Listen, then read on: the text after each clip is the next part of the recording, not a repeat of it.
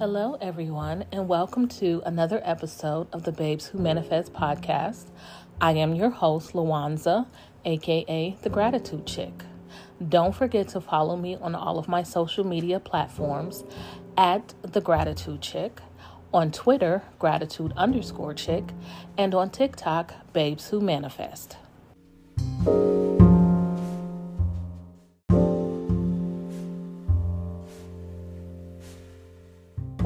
On today's episode, we are going to talk about the Law of Assumption. Now, I bumped into this law actually today.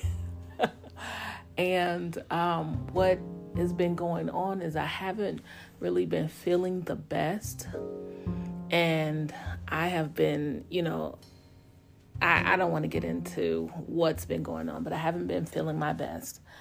And I've been trying to figure out what I'm doing wrong in my healing process.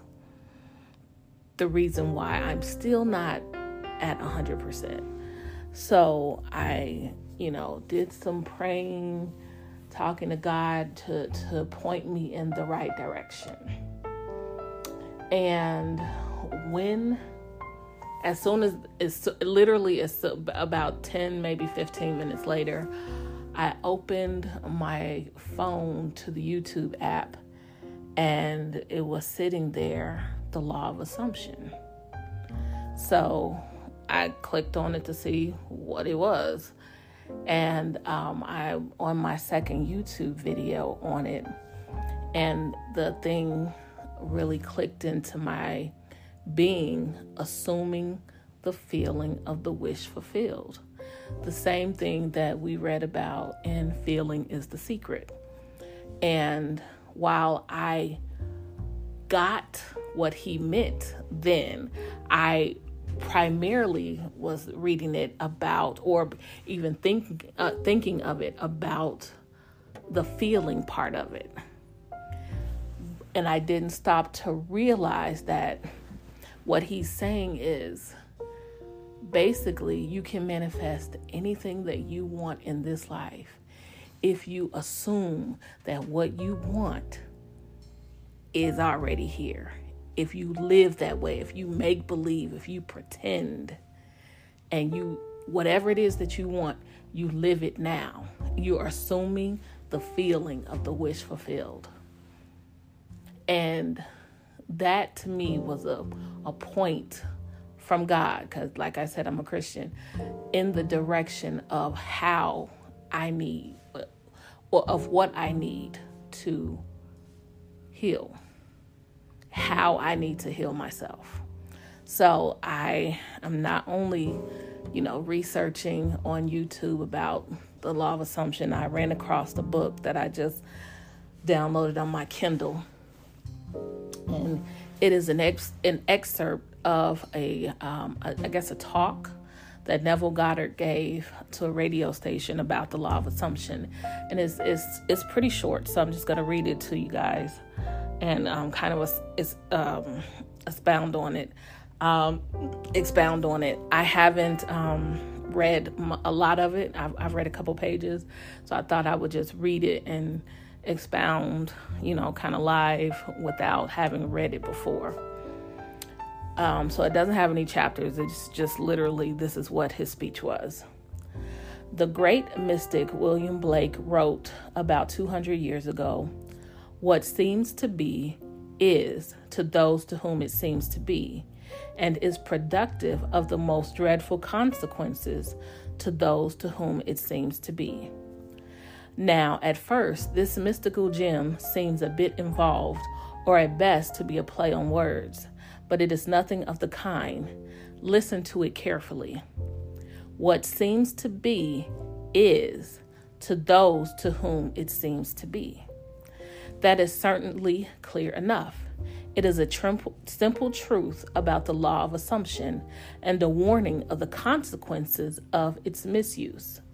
The author of the Epistle to the Romans declared in the 14th chapter, "I know and am persuaded by the Lord Jesus that there is nothing unclean of itself, But to him that esteemeth anything to be unclean, to him it is unclean. We see by this that it is not superior insight, but pure blindness that reads into the greatness of men some littleness with which it chances to be familiar. For what seems to be is to those to whom it seems to be.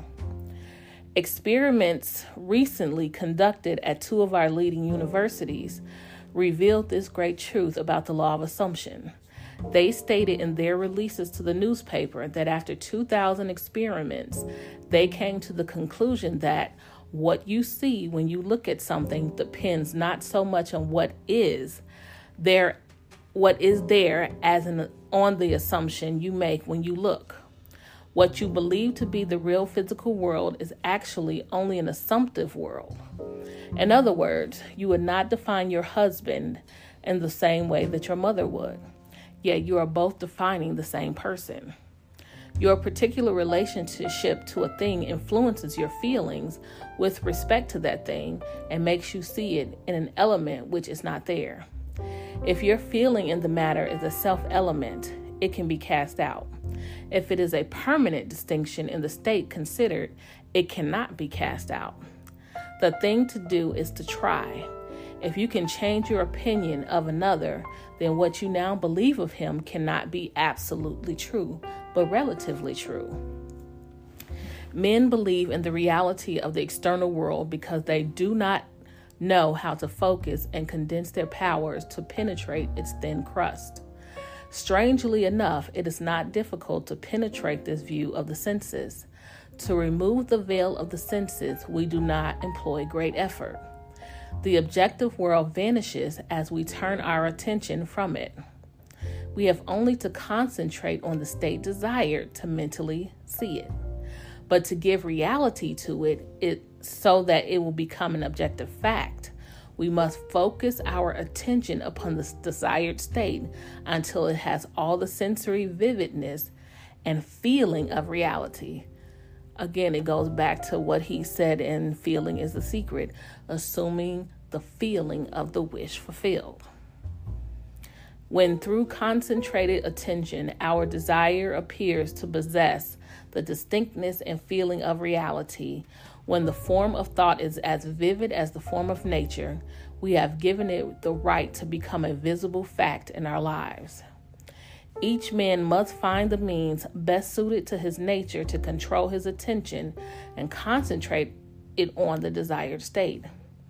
I find for myself the best state to be one of meditation.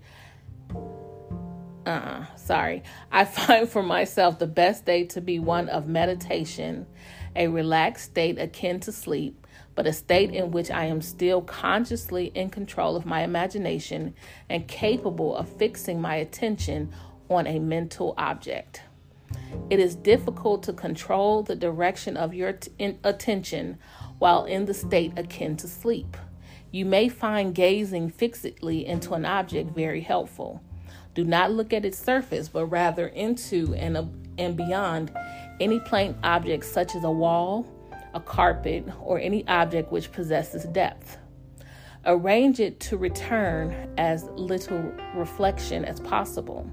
Imagine then that in this depth you are seeing and hearing what you want to see and hear, until your attention is exclusively occupied by the imagined state.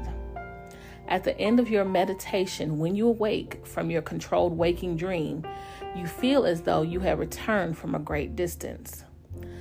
The visible world which you had shut out returns to consciousness, and by its very presence informs you that you have been self-deceived into believing that the object of your contemplation was real. But if you remain faithful to your vision, this sustained mental attitude will give reality to your visions, and they will become visible, concrete facts in your world. Now, for me, I'm a very imaginative person. I live a lot in my head. If you know any Aquarius, they'll tell you that same thing. We live a lot in our mind. We have the ability to create literally alternate realities in our minds. The only difference in what he's saying and what I am able to do is that I come out of that daydreaming state, if you will, and believe that it is nothing more than a daydream. So because I am able to do this, now I know I can actually ground it and turn that previous state that I term as like, I call it actually Fantasy Island. And instead of that, I'll make sure that I assume that as my reality or my real state, if that makes any sense. Define your highest ideal and concentrate your attention upon this ideal until you identify yourself with it. Assume the feeling of being it, the feeling that will be yours, where you now embodying it in your world. This assumption, though now denied by your senses, if persisted in, will become a fact in your world. You will know when you have succeeded in fixing the desired state in consciousness simply by looking mentally at the people you know. This is a wonderful check on yourself, as your mental conversations are more revealing than your physical conversations are. If in your mental conversations with others you talk with them as you formerly did, then you have not changed your concept of self. For all changes of concepts of self result in a changed relationship to the world. Remember what was said earlier. What you see when you look at something depends not so much on what is there as on the assumption you make when you look. Therefore, the assumption of the wish fulfilled should make you see the world mentally as you would physically, were your assumption a physical fact. The spiritual man speaks to the natural man through the language of desire. The key to progress in life and to the fulfillment of dreams lies in the ready obedience to the voice. Unhesitating obedience to its voice is an immediate assumption of the wish fulfilled. To desire a state is to have it. As Pascal said, you would not have sought me had you not already found me. Man, by assuming the feeling of the wish fulfilled and then living and acting on this conviction, changes his future in harmony with his assumption. To change his future is the inalienable right of freedom-loving individuals. There will be no progress in the world were it not for the divine discontent in man, which urges him on to higher and higher levels of consciousness. I have chosen this subject so close to the hearts of us all, changing your future, in quotations, for my message next Sunday morning. I am to have the great joy of speaking for Dr. Bales while he is vacationing. The service will be held at 10:30 at the Fox Wilshire Theater on Wilshire Boulevard near La Cienega Boulevard. Sorry. Since the right to change our future is our birthright as sons of God, let us accept its challenge and learn just how to do it. Again, today, speaking of changing your future, I wish to stress the importance of a real transformation of self, not merely a slight alteration of circumstances, which in a matter of moments will permit us to slip back into the old dissatisfied man. In your meditation, allow others to see you as they would see you. Were this new concept of self a concrete fact? You always seem to others the embodiment of the ideal you inspire. Therefore, in meditation, when you contemplate others, you must be seen by them mentally as you would be seen by them physically, were your conception of yourself an objective fact. That is, in meditation, you imagine that they see you expressing this nobler man you desire to be. If you assume that you are what you want to be, your desire is fulfilled, and in fulfillment, all longing to be is neutralized. This also is an excellent check on yourself as to whether or not you have actually succeeded in changing self. You cannot continue desiring what has been realized. Rather, you are in a mood to give thanks for a gift received. Your desire is not something you labor to fulfill. It is recognizing something you already possess.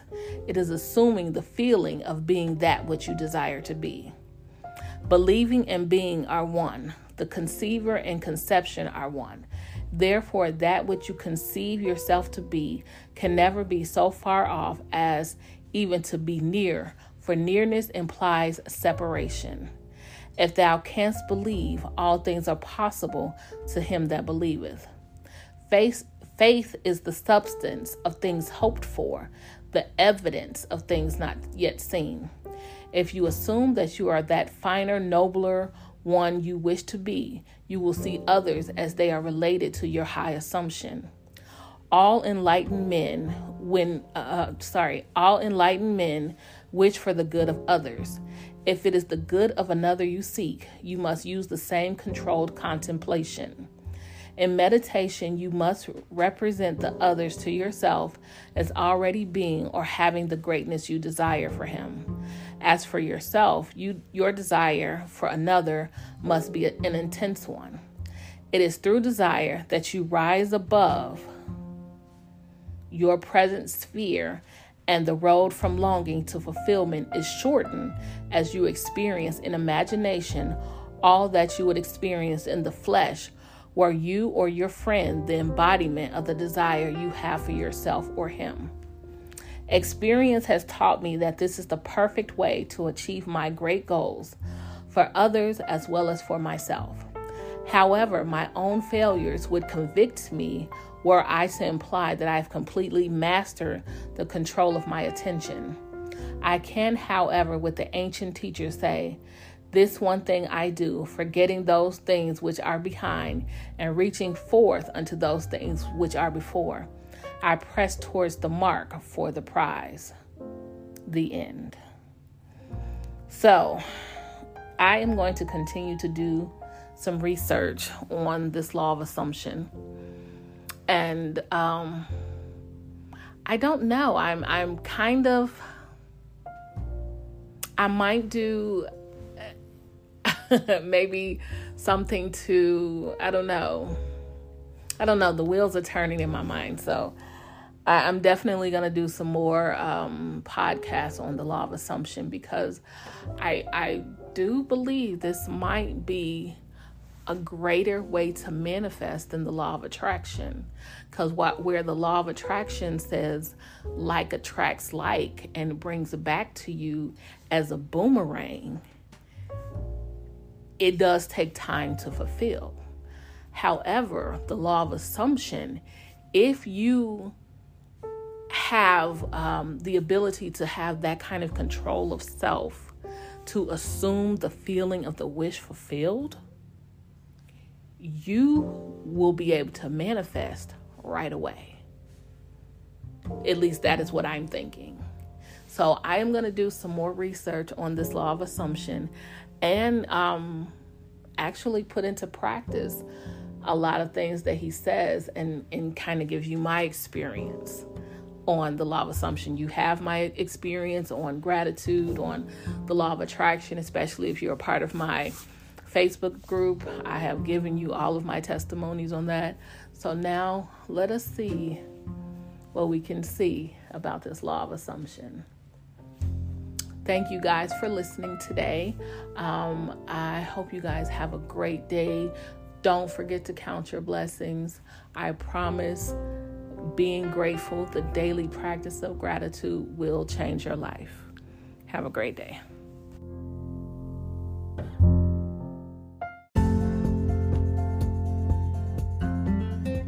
Thank you for listening to another episode of the Babes Who Manifest podcast. I am your host, Lawanza, aka The Gratitude Chick. Don't forget to follow us on our new YouTube page at The Gratitude Chick. Make sure to click in our description box for a good deal on starting your own dropshipping business with Shopify.